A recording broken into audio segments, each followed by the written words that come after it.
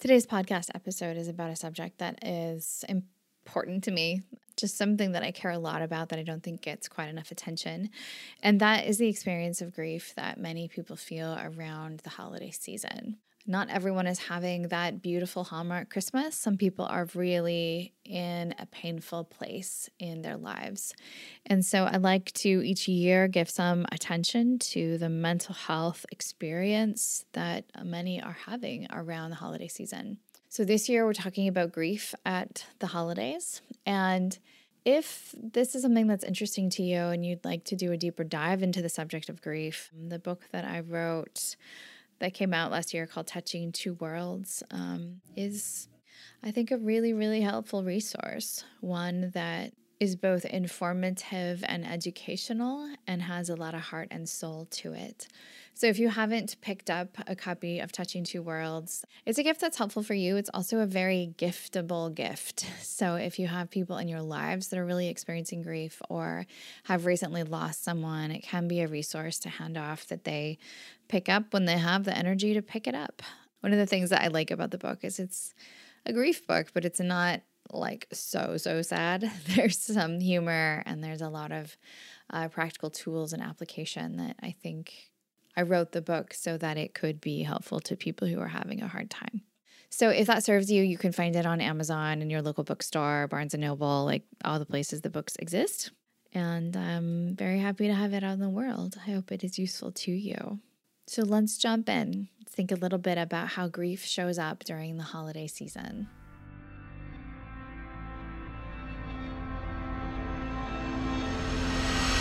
Welcome to the Zen Founder podcast.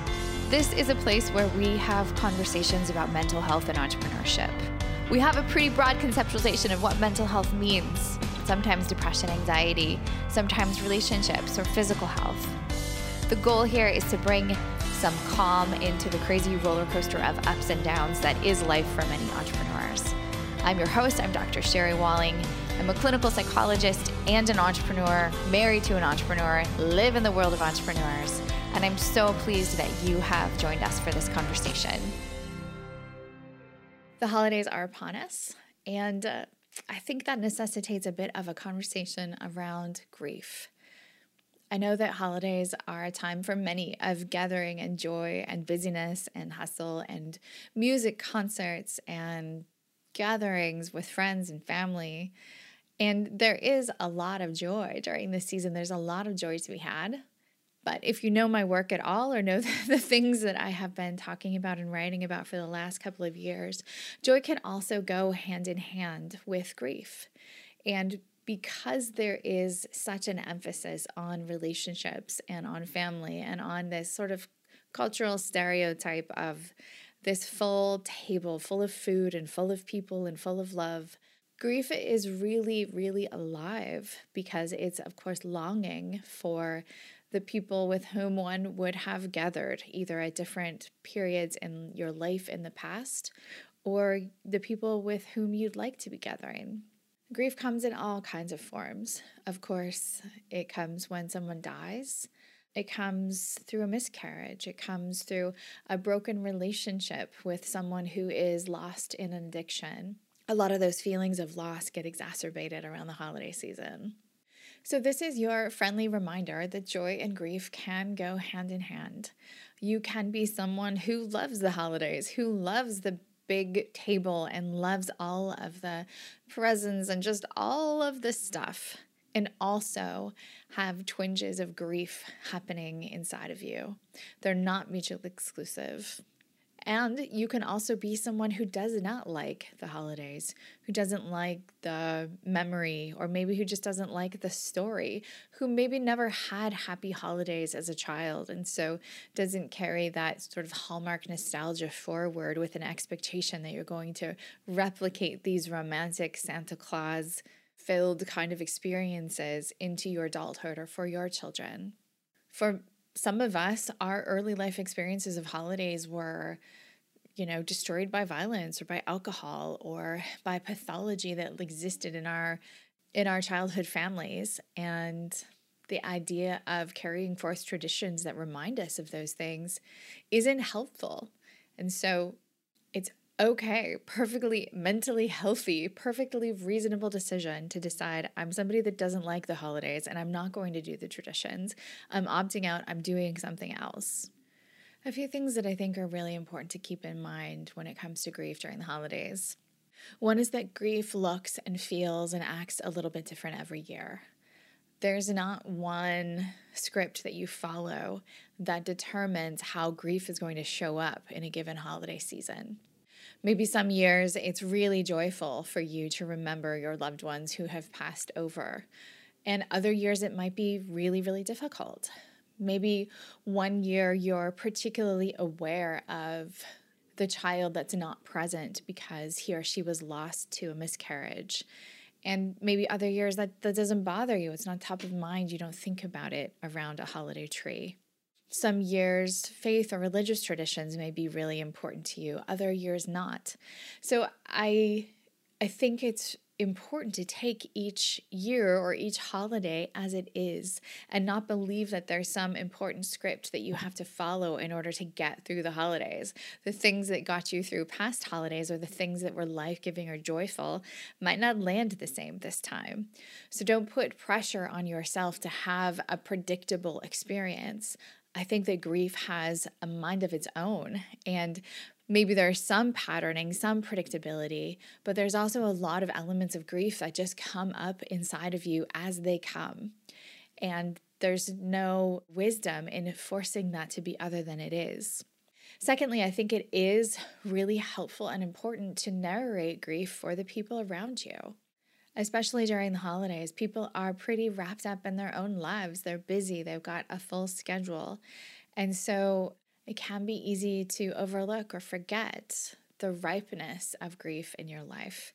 So when people ask how you are, take the chance to give a real answer, to say, I'm doing okay, but grief is really alive for me during this holiday season. I'm really missing my dad this Thanksgiving, or I'm really thinking about my cousin and his family. It's all right to be authentic and a little bit vulnerable about your true emotional state without feeling like you're going to sink the ship or ruin the party or be Debbie Downer.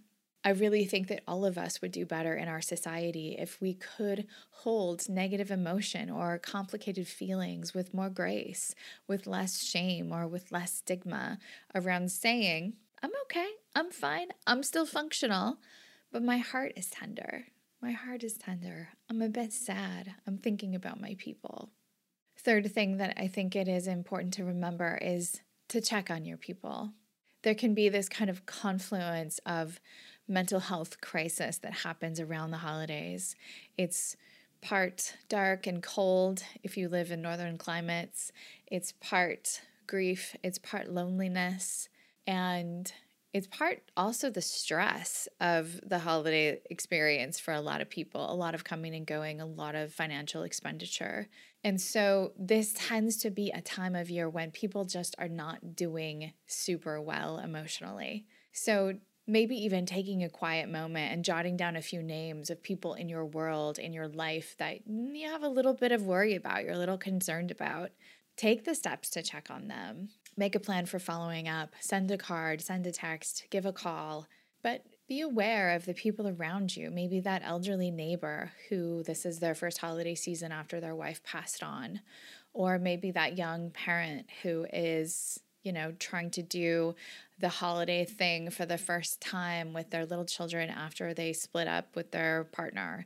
There are all kinds of storylines happening around us all the time where people are carrying really heavy things and are struggling. And it is quite a thing in a human story just to have someone witness your struggle, to recognize it, witness it, call it out. You don't even necessarily need to offer a great deal of help, although perhaps there's some help you can give.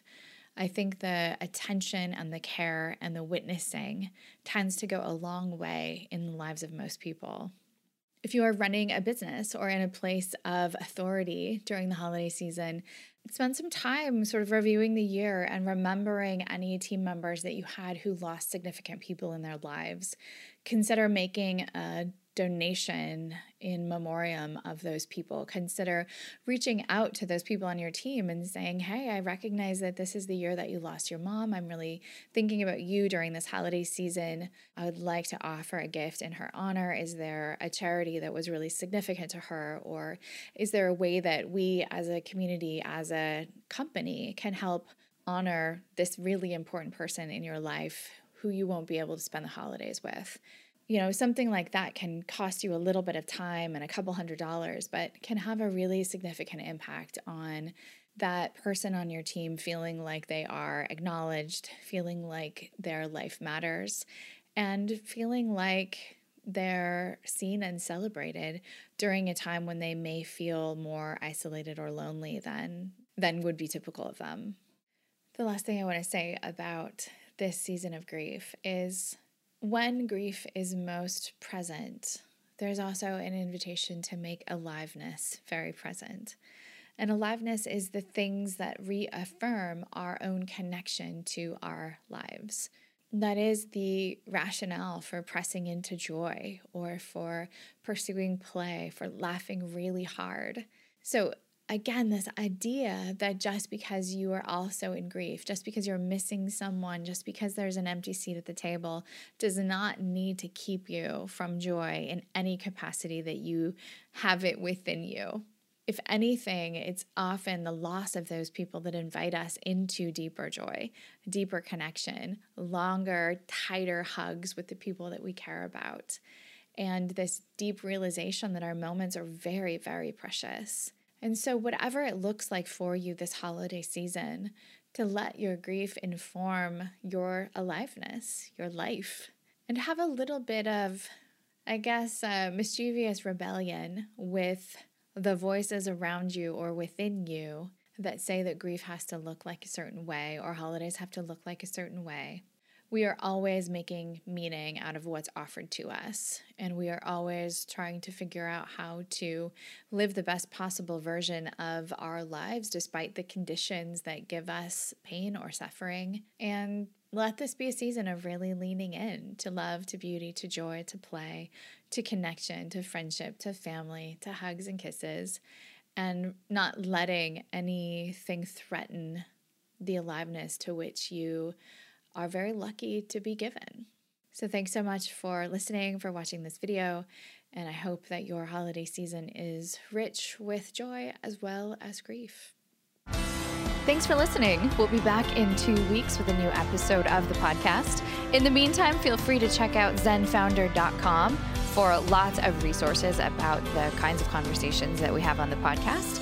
You can get information about working with me, about maybe joining a Zen tribe. It's sort of like a mental health boot camp for entrepreneurs. We also have lots of content on our blog, links to resources in our courses and books for sale. So check us out there, and we hope to provide anything and everything that you might need to make the entrepreneurial life a little bit easier.